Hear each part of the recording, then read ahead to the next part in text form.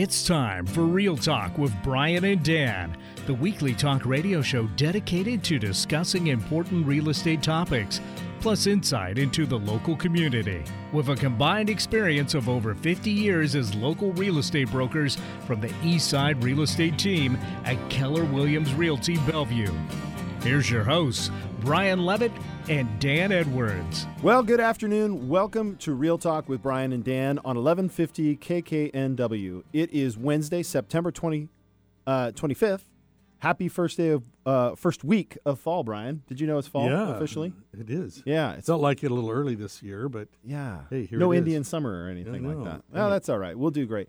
Hey, we appreciate everybody listening to our show. If you are interested, you can download our podcasts on all the spots where podcasts are casted. So iPodcast, ePodcast, BPodcast, TuneIn, all those, wherever they are. Wherever they're potted. Yeah. Do you use a podcast app, Brian? I do. Which one? I don't remember. I just clicked on Just podcast and go. Googled it and boom, clicked in there. Google has a podcast one that I like using. Nice. So, yeah. Anyhow, today we have a great show. We've got Mike Markert, CPA, with Mike Markert, CPA, and Grant Monson of Alterra Advisors. But, of course, before we get started with our guest, we've got some time for Real Talk. Yes, we do.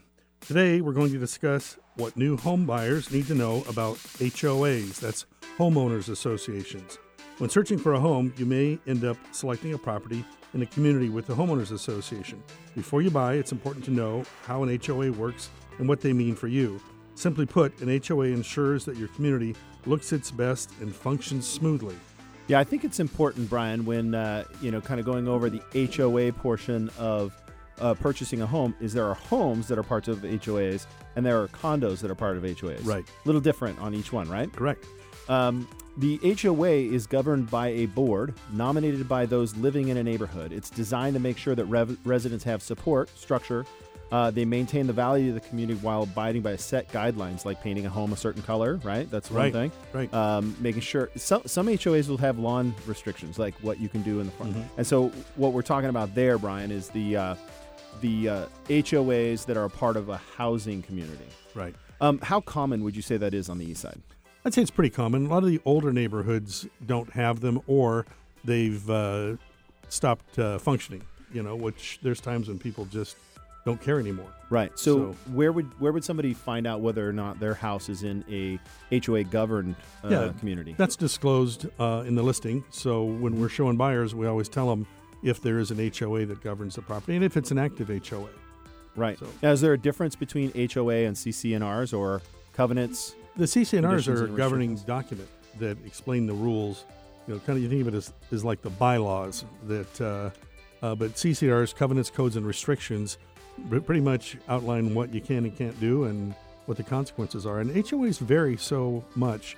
I've got a rental in an HOA that's super strict, which as an owner, I like because it really maintains the quality of the neighborhood. So what do you mean they're strict? Well, an example is if you leave your garbage can out overnight after it's picked up, you're going to get a letter. Fined. You're going to get fined if you don't correct it immediately. Oh, I see. And, personally, I wouldn't want to live there, but I like the fact that I've got a rental there that's really well maintained. There you go. Yeah. So it's about maintaining the value. Yeah. A lot of people are like, well, I want to buy a house. I want to do what I want to do wherever I want to do it. Right. Well, that's true in some cases, but people want to try and maintain some kind of congruency. Yeah. Well, and here's something, too, is as a buyer, you can request a copy of the HOA minutes and look and see, are they finding people? Because you can request records to know what the temperament is of the HOA. See if it's Machiavellian. Did I say that word? That's a hard word to say. Yeah. Right? Because, sometimes you get into a place and maybe it's not the comfort level that you're with. Right. And, one way to definitely determine is through the HOA. So here's an interesting statistic, Brian, is according to a Realtor.com article, more and more people are becoming part of an HOA. It says since the 1970s, it was 1%. Now it's about 25% that are actually homes and people living in HOA communities. Yeah. Well, they do protect the quality of the neighborhood by having those guidelines. So there is a plus. But for me, it's like I have chickens, and most HOAs don't like people with having chickens? barnyards in their backyards. Well. And so I like living in a place where it's pretty low key. Yeah. But that also means that there's times when I've had neighbors that aren't maintaining their properties particularly well. Right. So tell me about the differences. So what about a condo with an HOA and the differences between various condos with HOAs? The unique thing with condos is you typically have common areas. Most single-family homes with HOAs, there might be very limited common area, but condos tend to have much more common area. Parking lots, entrances, clubhouses, swimming pools. And so part of secure the HOA, features, right? Secure. Yeah, part of that is paying for the maintenance. So your HOA dues will cover the maintenance of those common areas. A common complaint that I will get from folks that are looking sometimes for their first-time home is they're like, I don't want to. This is extra wasted money. Why do I want to spend this extra money? Oh my! I did a market analysis for a client recently that has a HOA that's in free fall. There's a number of owners that are friends that basically took over the board and have eliminated homeowners' dues. So that sounds great, right? Because their dues normally were, $300-400 a month. They're down to like less than $100 a month. How's the complex? It's good now, but it's going to be in decline. Right. And so what's going to happen is, I think, number one, they're opening themselves up for liability. They're going to get sued by somebody, because what's happening is over time, there's not going to be reserve funds to pay when the roof needs to be repaired. Change the windows. Yeah, there's no money in there. Yeah, that's silly. So I think it's very short-sighted. So how does a buyer protect themselves from buying into a location where the HOA may be in danger? Dan, such a good question. I know. Under Washington law, a buyer buying into a condo receives what's called, if it's a resale condo, they receive a resale certificate. If it's new, they receive what's called a public offering statement. The state law requires the seller to deliver these documents. If the seller doesn't, the buyer has options to terminate the transaction. What are these documents? It's all the meeting minutes, the financial statements, any studies that have been done to determine if the reserves, like reserve studies. You get a peek into the quality of how well it's managed. And often this is a 200 or 300 page document that I like to encourage people to read every page. They don't do it, but I go They through do the have a highlights summary with them. and have the highlights. They have the summary and read the financial statements. An example, I mentioned the condo where they're not collecting enough money. It'd be really easy to look at that and say, wow, they don't have reserves. Healthy condo, often I'll see $200,000-300,000 in reserve accounts. Yeah, the way I like to think about the financial commitment for a buyer is they're getting the value in having a payment plan for future deferred maintenance. Right. That if you were owning a home, you'd be paying for garbage disposal, you'd be paying for the roof, the gutters when they needed it. Right. So you're kind of doing this in advance. Sometimes you recognize the value because you're going to stay in the place for years, and other times it's just future value that keeps that future value. So when it's time for the buyer to buy the property, it's going to be in good shape. And the consequence too is a seller in a poorly run HOA, a seller is often stuck with a huge assessment to catch up those funds. And trust me, buyers don't like paying for funds that should have been in the account already. Now, a buyer buying in a single-family type HOA can request all those documents as well. Yeah. Well, there are a lot of benefits, obviously relying on a great real estate agent to help you sort through that. That's why we're here. So if you have any questions about your HOA or about buying a home or a condo that's in an HOA, feel free to reach out to the Eastside Real Estate team. Perfect. After our break, we'll be talking to our guest for the week. First up will be Mike Markert with Mike Markert CPA, who will be discussing taxes and accounting, resolving issues, how, and going forward. We'll be right back. All right, back.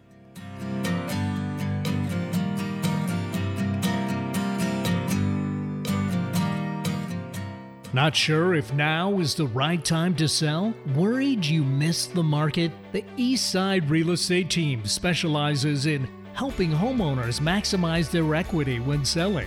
With our proven premier listing service, our clients have sold their homes for more money in less time than the competition. We know you have many choices when working with a real estate agent, but with the Eastside Real Estate team, you get a team of highly qualified, experienced agents. From staging to deciding if your property is market ready for top dollar. If you're considering selling, call the Eastside Real Estate team at 425-200-4093. Or check out our website at the eastsiderealestateteam.com, a subsidiary of Keller Williams Realty in Bellevue. Have you received an IRS notice assessing more taxes and penalties? Our firm resolves IRS notice issues. We will work with you and the IRS to resolve in a timely manner, avoiding further penalties and interest and/or bringing the matter to a close without penalties and interest. We have 360 degrees experience in this area, having been a CPA for over 25 years. Email us now at mike@markertcpa.com or call 425-445-2546. Our website is www.markertcpa.com. Bringing good vibes to the Puget Sound and the world. Alternative Talk 1150. Welcome back to the show. You're listening to Real Talk with Brian and Dan. I'm Brian. And I'm Dan. It's now time for our Mortgage Moment segment. During this segment, we get a quick update on the lending side of the home buying process. Today, we're talking to Michael Burdick, a loan consultant with Loan Depot, who has been serving borrowers at a very high level for 10 years. Welcome back to the show, Michael. Hi, guys. How you doing? Doing good. So we talk about first-time home buyer options often, but how do people buy a new home when they have a home to sell? That is a good question, and it's probably one of the most common questions I get. And I know it's a topic you guys have probably discussed because you're always talking about, selling homes and buying homes. But looking at it on the mortgage side, we have to see what we can qualify people for. And, if they currently have a house and they want to buy another, we got to get creative sometimes and figure out how to do that.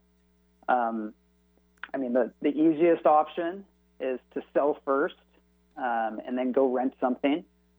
Right. And then they get home. The other easy option would be to qualify for both.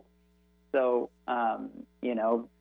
if you're going to buy a house but you already own one, we got to hit you with both payments. And if you can qualify for both of them, then you can sell that one later, your departure residence later, and not worry about moving twice. Now, how often do you get that scenario versus the first scenario where they sell to person? What would you say the percentage? It's not very common that people can qualify for two homes. Right. And usually when somebody is selling a home, they're wanting to move up, and a lot of times what that means is they want a bigger loan or a bigger house because their family needs have changed. They need more bedrooms, whatever the case might be. But sometimes, I do see it where you have maybe an older client that's lived in their house for a number of years, and maybe that house is close to paid off, and their mortgage is pretty small on it. So in that case, they can purchase a new home and qualify for both, and then sell that departure afterwards. And one thing that I really like, which is kind of an option that I've been pitching a lot for people in this scenario, is once they've sold their house after closing of the new home, we can take those proceeds and apply it to their principal balance and do what's called a recast, where we're re-amortizing the payment on the new balance after putting the lump sum down. So it's not a refinance. They don't need an appraisal. It's just lowering that payment on the new balance. Okay, so recasting would be basically, in this scenario, it's because they sold the home, but can anybody recast a loan in a certain time period? It's a good question. It depends on the type of loan that we're doing. So this would be, the most common loans that are approved on doing this is a conventional loan. So if you're FHA, VA, jumbo loan, you're going to have to talk to your lender and see what options there are for it. Okay. But yeah, it's a good option for people that are in this kind of scenario, which is a lot of people. So before we run out of time, what about the option of renting out the first home? When can they use that income, that rental income, to qualify? That is a very good point and a good question. So as long as we have a signed lease prior to closing on the new house, we can use that income, that rental income, to offset that mortgage payment. So that's a good option there. All of it, or just a percentage of it? Typically, they'll hit you with 25%, so you can use 75% as the vacancy factor. Yeah. Okay. Cool. And that's a way that somebody can kind of step into investment if they wanted to do it, if it makes good sense. Yep. Awesome. Yeah, that's a good point. On a new purchase, we can use rental income to qualify as well. So. All right. So how are we on rates right now? What's going on with that? And wrap it up with what people can expect over the next couple of weeks. So, rates have kind of gone up a little bit, but they're still, very good. I mean, if you locked in a mortgage over the last 2 years, they're probably better than what you currently lock. Now, does that mean it's worth refinancing? It just depends on how high your current rate is. But if you were one of the lucky ones that locked in early July to mid-July, you got some of the best rates I've seen since I can remember really. Nice. As far as where those rates are going to go, I mean, there's so much in the air. It's an election year. The trade wars. There's no crystal ball. So we'll see what happens in the next year, and they're either going to go up or go down. One of those. Awesome. So bottom line is, if you are curious about what's going on with your mortgage and whether or not you can qualify, reach out to Michael Burdick. We have another Michael in here, so it threw me. With Loan Depot, you can Google him. Mike, thanks for coming on today. Awesome. Thanks, guys. All right. After the break, we'll be joined by Mike Markert of Mike Markert CPA. Come on back after the break.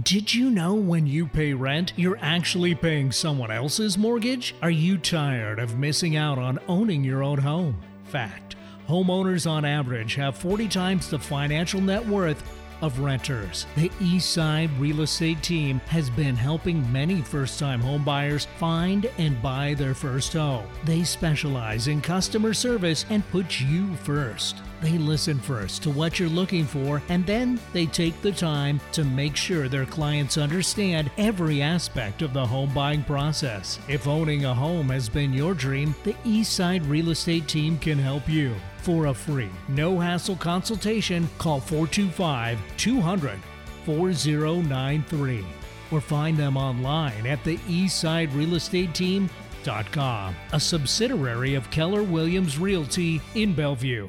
Have you received an IRS notice assessing more taxes and penalties? Our firm resolves IRS notice issues. We will work with you and the IRS to resolve in a timely manner, avoiding further penalties and interest and/or bringing the matter to a close without penalties and interest. We have 360 degrees experience in this area, having been a CPA for over 25 years. Email us now at mike@markertcpa.com or call 425-445-2546. Our website is www.markertcpa.com. Like us on Facebook, facebook.com/1150kknw. Welcome back to Real Talk with Brian and Dan on 1150 KKNW. I'm Brian. And I'm Dan, and our first guest today is Mike Markert with Mike Markert CPA. Mike provides personalized service and guidance in a wide range of financial and business needs, including tax management, CFO services, accounting, computer consulting, and financial planning related areas. His client base consists of privately held businesses and their owners, independent professionals, trusts, and individuals. Welcome to the show, Mike. Thanks a lot, Dan. Thanks for having me. No, I appreciate you coming on. We have a lot of questions, about CPAs. Brian and I get them all the time, so we've got a bunch of questions for you. But before we get into that, what are some of your hobbies and interests? What do you do when you're not crunching numbers or counting beans? You're not CPAing. Well, I'm writing my my golf score I love the golf. Okay. Yeah, trying to lower my handicap. You said writing your score, so that must mean you. Well, I always carry an eraser when I'm golfing. Sure you do. Yeah. Anyway, I like to golf and travel internationally and wine taste with friends. Wine taste with friends. Yes, I've tasted wine with you before. Delicious. Yeah. Where do you like to wine taste? What's your favorite region? I don't have a region. We belong to a number of wine companies. Wine clubs. Janik is a favorite. I'll put a plug in there, and JM Cellars. Nice. They're very good. So, Walla Walla, there's no bad wines in Walla Walla. Yeah. So I'd like to ask each guest to share with us a fond memory of the home that you grew up in. Ooh, so I grew up in Moorhead, Minnesota, across the river from Fargo, North Dakota. Remember the movie Fargo? Oh, unfortunately, the wood chipper, right? Yeah. Yeah. Okay, we all remember that. Yeah. So, a vivid memory of mine is in a winter storm, like 40 below, and we had single pane windows, and I could actually see the single pane window, vibrate back and forth in the storm. Anyway, I just remember Oh, wow. it just popped on by. That's a negative memory. A positive memory in the neighborhood. We had an empty lot down the street, and all the guys and some of the gals, we'd go over there and we'd make a ball field out of it. Play baseball. We'd cut, Nice. Yeah, we cut the grass, and just like Iowa. Oh, that's If good. they old build days. They will come. Yeah. That's awesome. Well, so we have, we kind of put this out there. We're going to have this tax expert CPA on the show, and so we put out some feelers, and so we got some really good questions for you. Okay, so I hope you got your what is it, that visor on? Yeah, right? Okay. I got it. It's green. It's green visor. He does have a green visor. That's no joke. So when considering, there's a lot of liability. So let's say I've sold my primary residence. Do I have to pay capital gains? Well, it depends. That's what I always start out with clients. It always depends. So if you sell your personal residence and you live in it 2 out of the last 5 years, you may be eligible for up to a $500,000 capital gain exemption. So basically, it breaks down to the selling price less the selling cost. You got to pay the commissions of the real estate guy. Yep. And of course, the excise tax of the state of Washington. All right. Yep. Then you subtract your tax basis. And then you subtract the capital gain exemption. And what's left is either a gain or a loss. And if it is a gain, you have to pay taxes on it. Uncle Sam wants the money. But if it's a loss, it is a loss, and you're not able to claim it on your tax return. Uncle Sam pays you back? Oh, no. No. We have to talk to our congressman about that. Yeah, we get a rebate, right? Yeah. So you pay at the capital gains rate, though. Is that correct? You pay at the capital gains rate, 15%. If your taxable income is less than $400,000, if it's more than $400,000 filing married jointly, you're at a 24% rate. Gotcha. Okay. So, questions from our fan base. I sold my vacation home. Do I have a taxable capital gain? It depends. Depends. I knew that. Good answer. Yeah. So give us some of the variables. Okay.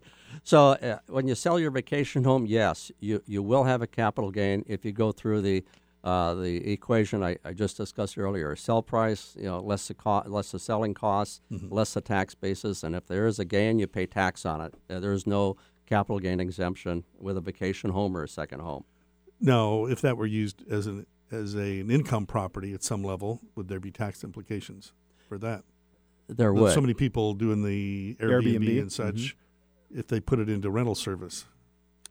So that's a different gig. Yeah, because that's a hybrid, right? It's a vacation home. It's a hybrid, and that really depends. So sometimes you can claim depreciation against it. I would. It all depends upon the circumstances whether we would claim depreciation on it, I guess. So I guess it depends. It depends. Yeah. It depends. Yeah. There you go. Standard answer. Boxers or briefs? Depends. I had a joke in that there too. All right. So here's a question from one of our listeners. The home I inherited from my parents, we're going to sell. Will I have a taxable gain? It depends. Oh, we thought that might be the case. Yeah. So anyway, some of the circumstances that you go through when you inherit a property, the most important thing is you need to have a real estate valuation, and it's based on the date of the individual's passing. Okay. So who may do that valuation? You could have a real estate agent do a real estate comp for you. Okay. Yep. Okay. And that's acceptable. Or you could hire somebody and do an actual valuation. That's my real question is can people turn to us to help them with that? As licensed real estate brokers. Yes. They can. Good.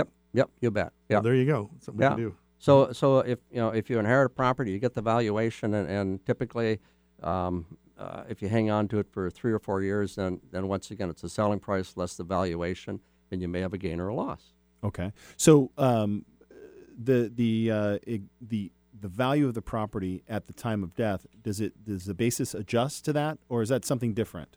No, the tax basis of the property is the basis at her passing, or at his passing. Yes. Okay. So that's a little different than if they were to sell it before passing away. Correct. Yeah. Okay. So I have a rental property, but my CPA says I am unable to claim the rental loss. Why is that? Oh, gee, I run into this. It depends. It depends. So I get a new client coming on board, and they just bought this rental property, and it's a loss, and the previous year they were able to claim the loss, but all of a sudden Amazon hired them, and their income was over the $150,000 threshold. So they're unable to deduct a rental property loss if their gross income is over the $150,000 threshold. Okay, all right. Very complicated stuff here. Okay, here's one that's kind of a hybrid of a previous question. It said, I'm selling my principal residence and would like to roll the gain or avoid paying the capital gains taxes by rolling it into my new principal residence. How can I do that? I get that question a number of times. People are, they're really being creative when they're trying to reduce taxes or escape taxes. Wasn't there, before the present law, wasn't there a deal where you could roll into your new home? Wasn't that the prior before $500,000? A good question. That law changed, I think, in 2006. The way that law read was if you sold your home principal residence and you had a gain and you purchased a new principal residence within a 2-year period, you wouldn't have to pay capital gains on it. Right. Well, that went away in 07 or 08. Oh, wow. The new law being if you lived in the house 2 years out of the last 5 before you sell it, then you could claim the capital gain exemption. I think people still think in terms of that old law, partially because real estate transactions are, typically stepping stones. Yeah, 5 to 7, 10 years apart. So they're still in that mindset sometimes. That's a good question. And nowadays we have a number of mature clients that have been in the home for 30 or 40 years, and they're selling their home, and they don't know what the new tax law is, and they bring that up. Well, if I buy a new home within that 2-year period, can I escape paying capital gain taxes? Nope, the law's changed. Nope. Yep. So basically, you still have to pay capital gains. You can't roll it into your future home. Yeah, you can't roll it into your future home. But you've got up to that $500,000 exemption. That's kind of sweet. Yeah. But one other thing that does come up is a like-kind exchange. Yeah, a couple of my clients have 1031 exchange. 1031 exchange, and a personal residence does not qualify as a like-kind exchange. So I'm gifting the down payment to my daughter and family to allow them to purchase a personal residence. Is the gift taxable? No, it is not taxable. It's just reportable. So that's the good news. That is good news. Reportable to the IRS. If it's more than I see. $14,000 a year. You have to report to the IRS, but they just say okay, but not tax you on it. Not taxable. And Grant may expand on that, or Grant's the guy to talk to if it is a large gift. Okay. Because it may become taxable later. Yeah, which is why we kind of had these guys in together, because Grant will expound on some of this stuff a little later. So that's awesome. Yeah, very good. Here's a question. The new home I purchased has a mortgage of $900,000. Is all the mortgage interest deductible? It depends. Oh, my God. Really? Well, that's a surprise. So if the mortgage balance was $900,000 at the end of 2017, all the mortgage interest would be deductible in 2018 under the new tax laws. Okay. But if you purchased the home in 2018 and it had a mortgage value of $900,000, only $750,000 of the interest would be deductible, up to the $750,000. So anything before December 31st, 2017, anything before that is fully deductible, up to $1 million. $1 million. Very good. Okay. And then it went to $750,000. Then it went to $750,000. Okay. I see. So what is the rule to be able to deduct a rental loss if your income doesn't qualify and you're not a real estate professional?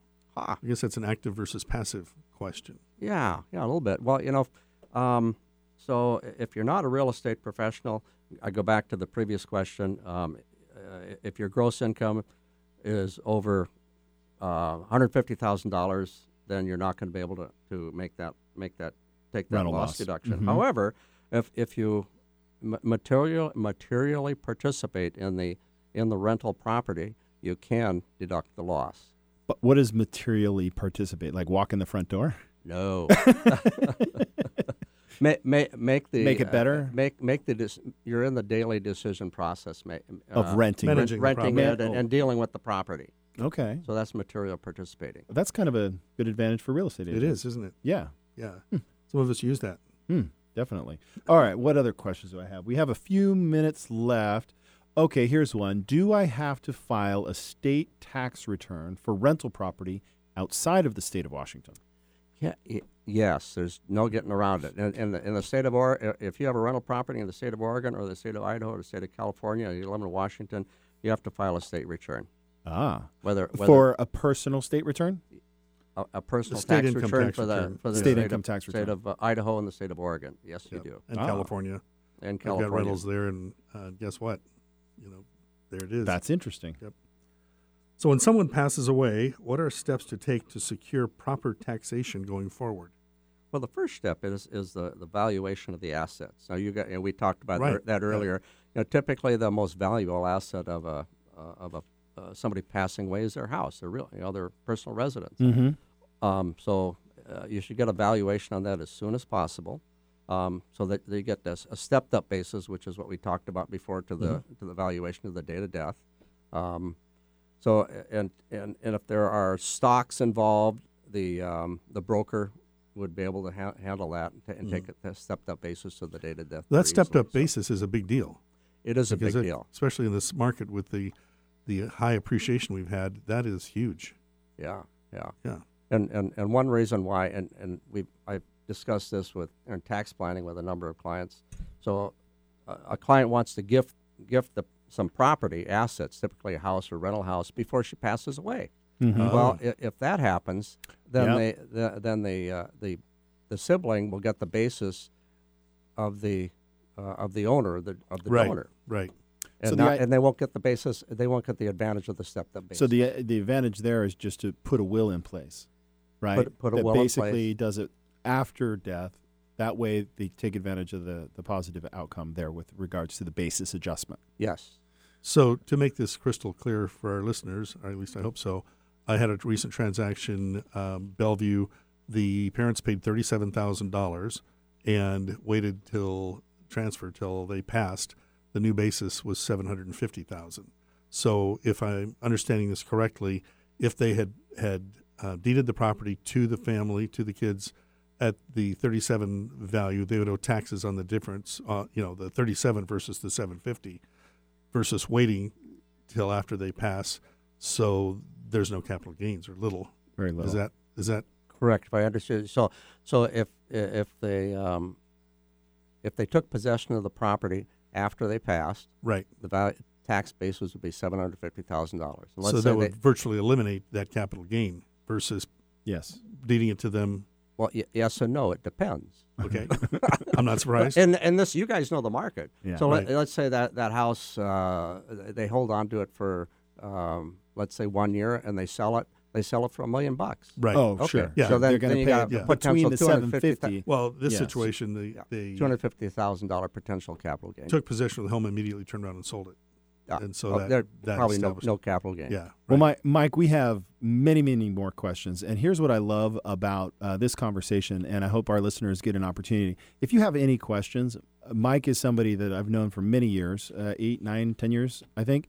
Yeah. And I've always gotten great feedback from anybody I referred him to. He does my own taxes. He does my corporate taxes. And very insightful, right? I mean, to be able to have these questions and we're rapid firing and you boom, right there. So that's about all the time we have for that segment. But thank you for coming in, Mike. Thank you very much, Dan and Brian. After the break, we have in studio Grant Monson with Alterra Advisors, who will be discussing how your wealth matters.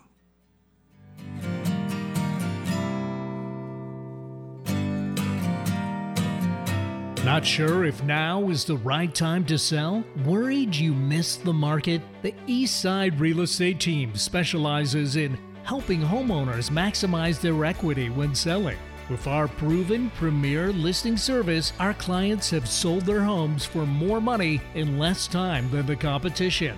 We know you have many choices when working with a real estate agent, but with the Eastside Real Estate Team, you get a team of highly qualified, experienced agents. From staging to deciding if your property is market ready for top dollar. If you're considering selling, call the Eastside Real Estate Team at 425-200-4093. Or check out our website at the eastsiderealestateteam.com, a subsidiary of Keller Williams Realty in Bellevue. Have you ever had the feeling that home repairs are taking over your life? With our busy schedules, it's easy to feel overwhelmed. There are many things that can go wrong with the home, and often. They seem to happen at once. When home ownership starts to feel unmanageable, that's the time to reach out for help. It's definitely not the time to ignore issues or perform a half-hearted fix. That only results in larger repair costs down the road. Take action to protect your home by contacting Done to Spec. They work closely with homeowners to explore issues, identify solutions, and correct problems before they snowball into something bigger. You can find them online at donetospec.com, and they're available by phone at 425-996-9559. That's 425-996-9559. Done to Spec. Prompt, reliable, professional. Ever dreamt of creating a custom piece of jewelry but don't know where to start? Do you have out-of-date, broken, or inherited jewelry you never wear? Maybe you're planning to pop the question but feel overwhelmed with options. No matter your dilemma, experience the difference of working with a personal jeweler at Dynamic Designs. Bring us your ideas, inspirations, or even your old jewelry to restore or repurpose. We work with your style and budget to create a design that you will cherish forever. We carry a vast selection of men's and women's jewelry. Check out Dynamic Design's countless 5-star reviews to see why customers prefer our concierge service in a relaxed Kirkland showroom. Call today for a free consultation, 425-827-7722. Let Dynamic Designs help you create jewelry memories that last a lifetime. Giving local voices a chance to shine. Alternative Talk 1150. Welcome back to Real Talk with Brian and Dan on 1150 KKNW. I'm Brian. And I'm Dan. Our next guest is Grant Monson with Alterra Advisors. Grant grew up on a working wheat farm in eastern Washington. Today, he credits his family, who still manage the farm, for preparing him to build a business serving others. His vision to lead Alterra is built on relentless dedication to the success of his clients and the team, his extended family. Grant earned a bachelor's degree in business and a master's in economics at Washington State University and is a certified financial planner. He launched his own financial advising practice over a decade ago. An entrepreneurial quest has become one of the most impactful things in Grant's life. He loves coordinating the complex financial lives of families and business owners, bringing a depth of understanding that is rooted in his family's own experience. Welcome to the show, Grant. Hey, thanks for having me, guys. Hey, thank you for being here, and tell us a bit about yourself. What do you do for hobbies? What do you do for fun? Oh, man. So I would say if I sectioned it off, my winter hobby is definitely focused more on skiing. Nice. And then when the snow melts, my most recent hobby that I took up this year was mountain biking, and that's been a pretty great quest. And I've realized that if you're going to live in the Northwest, it's something you should really consider. It's a vast playland out there that's lots of trails. Where do you like Absolutely. to go? Yeah. Usually out in the Fall City and Snoqualmie area. Duthie Hill is out there, right? Yeah, Duthie Hill's out there, and Raging River, and there's a lot of good stuff out there, and it's pretty amazing. So tell me, Grant, how does a football team score over 60 points yet still lose a game? Yeah, inquiring minds. Sorry, I had to stick that in there, but oh my goodness, I turned off, I watched the show, I came back, I was like, wait a minute, they're going to lose this game. I'm so sorry. Yeah, no, I got nothing to say there. That is the true definition of couging it. Couging it. Couging I mean, it. they are leading the world in couging it. If you need just go back and watch Saturday's game. It might take, I think that was like a 4 or 5 hour game. It was incredible. All right. Enough about giving you a hard time. Sorry about that. So this is a show about homes, and we like to ask about fond memories growing up. So if you could share something you remember from your childhood. Okay, so I grew up in a metropolis of Dusty, Washington. Yeah. Dusty. This is a junction. That's the name of the That's town? a real place? This is a real place. Dusty? Oh, wow. Dusty. This is a real place. So we thought you were joking. Like No, it was Dusty. no. This is a junction that many of you maybe have driven through, but if you blinked, you'd miss it. There's a couple homes and an old co-op there. And it does live up to its name. It's extremely dirty. There's a lot of dust. It's very dry out there. And so I grew up out there on a farm there. And from my age 11 forward, my family built a house there out on some of the land we farm. And if you haven't been to the Palouse country, you got to go. It's absolutely gorgeous. And one of the things, a fond memory of our house was is in the summertime, the sun would set over the hill, and we could be out on the deck. And over there, you don't want to be in the sun in the summertime. It's too hot, and so it creates shade over the deck. You could sit out at the deck after a long day of work, and you could see the sun setting down, settling over the hills. They're bright golden color, and the smell of like harvest and all that stuff. There's nothing like it. Yeah. And that's just a fond memory. That's pretty cool. That's great. That's awesome. So Alterra offers a wide array of financial planning services, wealth management, business and insurance planning, legacy planning, and more. What would you say is the common thread that creates the most value for your clients? Yes, I would say there's a couple things. One would be beginning with the end in mind. I think that's really important in mapping out and managing one's finances, is knowing where you're going. You wouldn't want to get on a plane and head over to New York today if you knew the pilot had no flight plan. Right. Because if they get off even 2 degrees and not make any adjustments, you're going to end up in North Carolina.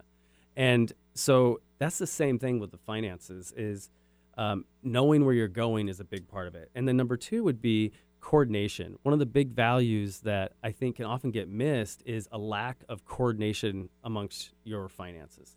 And through our financial planning approaches, we're able to pull together and help coordinate the various functions of a person's financial life, their debt, their real estate, their business, working with professionals like Mike on their tax situation and attorneys on their estate and legacy. And when you move your left hand in finances, it's going to affect the right hand. And so having a professional be able to look at that layout and have experience in planning is going to bring a lot of value and create a much more efficient outcome. So a lot of people, like realtors, right? People know a realtor. Everybody is a realtor. Oh, yeah, I've got a friend who's a realtor. That's the same thing in sometimes in financial planning. So how is your philosophy different than some of the other firms out there? Well, I think a big differentiator is really the approach of helping people align their wealth with their values versus the other way around. And let me give you an example of that. There's actually a case that I'm talking about tomorrow, and it's of a family that runs a manufacturing business, and they had 3 sons. And the 2 sons ran the company with the family, and the 3rd son was a dentist down in California. And so the desire of the family was to keep the business in the family and make sure that all 3 of the kids were treated equally at the time of the passing of the estate. Pretty standard stuff. Right. The attorney did some great work, put a will in place, divided it 3 ways, and everything looks pretty good. Except for they didn't really have good understanding of what the values were in that family. And so that actually was a catastrophe, because when that transferred, the 2 sons who are running the business were now in business with the other. You got it. Right. It was not well thought out. The professionals did not understand the values of what that family wanted and didn't create a good strategic plan to make this happen right. So the parents went in there to get the plan, thinking this could be equitable. Yep. Without really kind of understanding, like you said, the end in mind, which would be an equitable situation that allowed the 3rd son to get compensated for their estate, but not be involved in the business that he had no desire or ability to be involved in. You got it. Wow, and it makes for a real problem. And so on paper, it looks good. We got this great will. We got these great financial tools, if you will. We're going to put it in place for this family and they'll be fine. But that's not true. And so now you have 2 brothers working all of their life trying to rebuy the company from the 3rd heir back that the family already owned. Because he has a 33% share in a company, which means he has a say and all that stuff. So imagine your business, Dan, and I got to take 33% of the profits out of it every year for no contribution. Wow. How would you feel? I would not be happy. Exactly. So with coordinating the finances, beginning with the end in mind, creating a strategic plan, we're able to take a situation like that to allow the company to stay in the hands of the 2 people that are actually running it, and also make an equitable distribution to the other heir as well. Gotcha. Through some different strategies. So it makes a bigger impact, and now the family is not fighting. They stay together and move forward. Wow. Interesting. So, Grant, what are the top 3 questions a person should ask an advisor when interviewing them? I say number 1 would be, what services do you provide? So there's a lot of differences in advisors out there, and I really feel for the consumer because it's very hard to understand. Because there's a lot of difference between. There's a huge difference. There's people that are like our firm that's very coordinated, full, comprehensive financial planning approach. And then there's single-focused advisors that just focus on investments or just on insurances or that, and they don't provide planning, but sometimes people think they're getting that. And so it's really important to know what you're asking for. Number two is you got to know how do you get paid? How do we pay you? So advisors can be paid for fees for consulting, fees for managing wealth, and they also, depending on their structure, can have commissions from different insurance products or things like that. And there needs to be a lot of transparency and understanding so you know how they're being compensated. Cool. What about, everybody's talking about how volatile the stock market is today. Talks about a recession. We've had conversations on here where we think things might be headed or not. What should investors be expecting? So we're late in the market cycle. Market cycles are normal, believe it or not, and I'll even say recessions are normal. So we're late in the market cycle. Things are mature. So we are not in a recession. There's been a lot of stuff in the media about that lately, and that's confusing and misleading right now.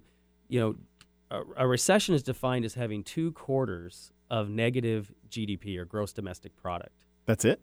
Yep. 2 quarters. 2 quarters, 2 calendar quarters. So that doesn't feel like a recession, right? If we go back and think about the Great Recession, I guess we can call it that or not. That was many years.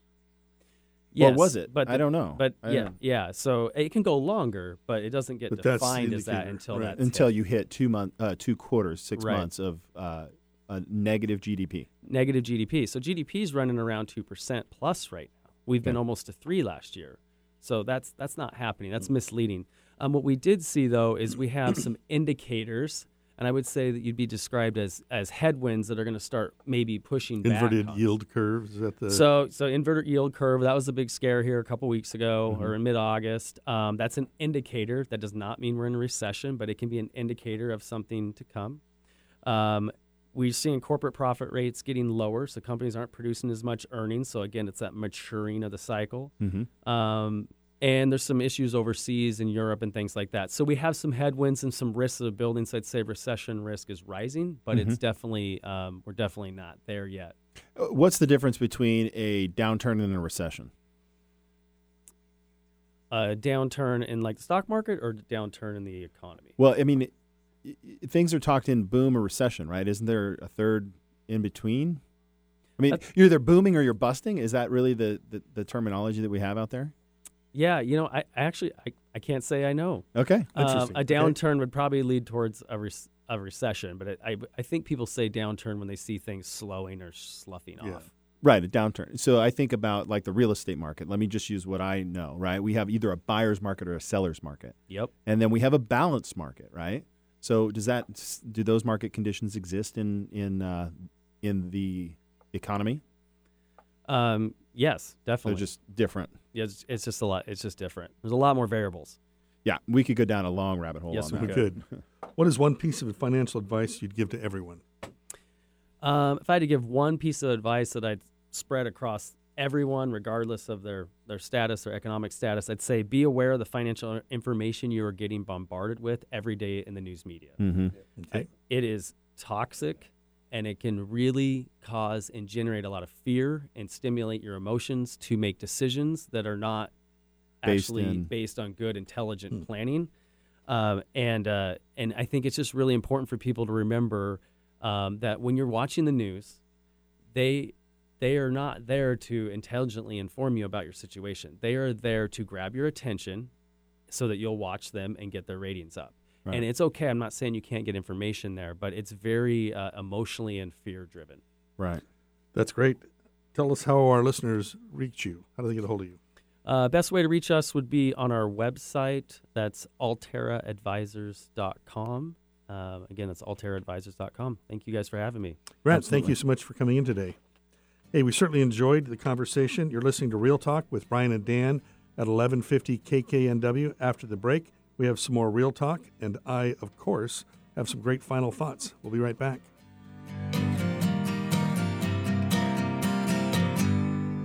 Did you know when you pay rent, you're actually paying someone else's mortgage? Are you tired of missing out on owning your own home? Fact. Homeowners on average have 40 times the financial net worth of renters. The Eastside Real Estate Team has been helping many first-time home buyers find and buy their first home. They specialize in customer service and put you first. They listen first to what you're looking for, and then they take the time to make sure their clients understand every aspect of the home buying process. If owning a home has been your dream, the Eastside Real Estate Team can help you. For a free, no-hassle consultation, call 425-200-4093 or find them online at the eastsiderealestateteam.com, a subsidiary of Keller Williams Realty in Bellevue. Have you received an IRS notice assessing more taxes and penalties? Our firm resolves IRS notice issues. We will work with you and the IRS to resolve in a timely manner, avoiding further penalties and interest and/or bringing the matter to a close without penalties and interest. We have 360 degrees experience in this area, having been a CPA for over 25 years. Email us now at mike@markertcpa.com or call 425-445-2546. Our website is www.markertcpa.com. Get inspired every hour right here on Alternative Talk 1150. Welcome back to Real Talk. Mike, is your website Mike Markert CPA or just Markert CPA? Markert CPA. Oh, okay. I didn't know that. Geez, I always go to the other one. I'm sorry. I'm just joking. Just joking. Hey, great show. We've had some fantastic guests, but we do have some final thoughts, Brian.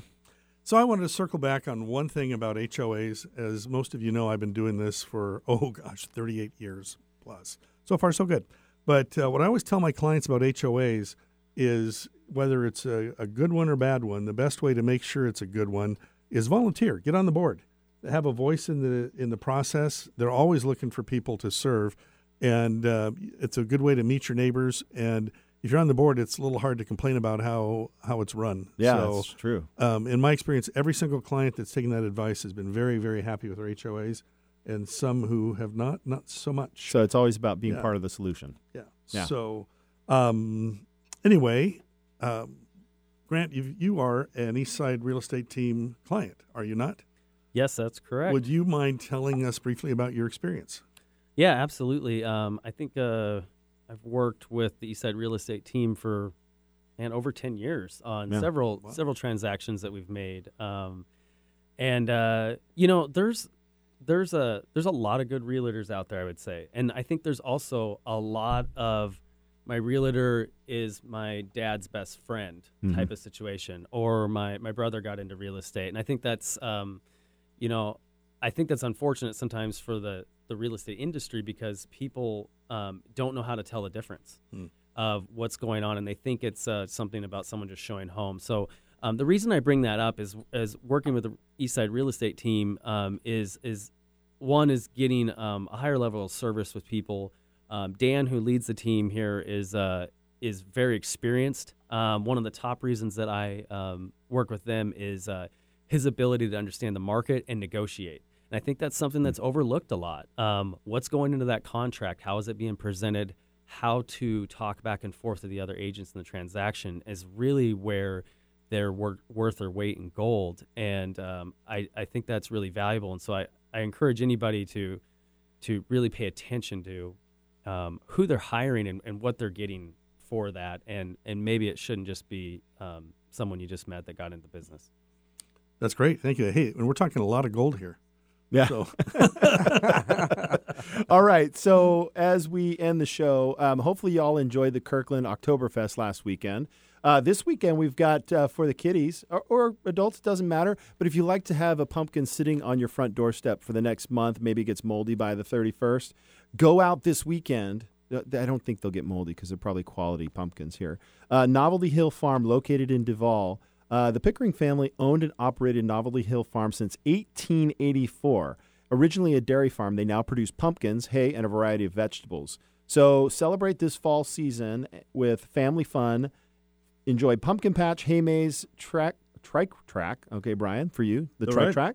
Corn cribbers, farm critters, and yummy snacks. Novelty Hill Farms starts this September 28th. There's lots of other great U-Pick pumpkin patches. Look them up. Should be fun. Get a pumpkin. Good. So that concludes our show for this week. I want to especially thank our guests, Mike and Grant. Thanks, guys. Taking the time to come in today and speak with us. It was a great show. Thank you all for listening, and we'll be back for another great show next week. Until then. The hay's in the barn. The hay's in the barn? Yeah. Frost on the pumpkin. Frost is on the pumpkin.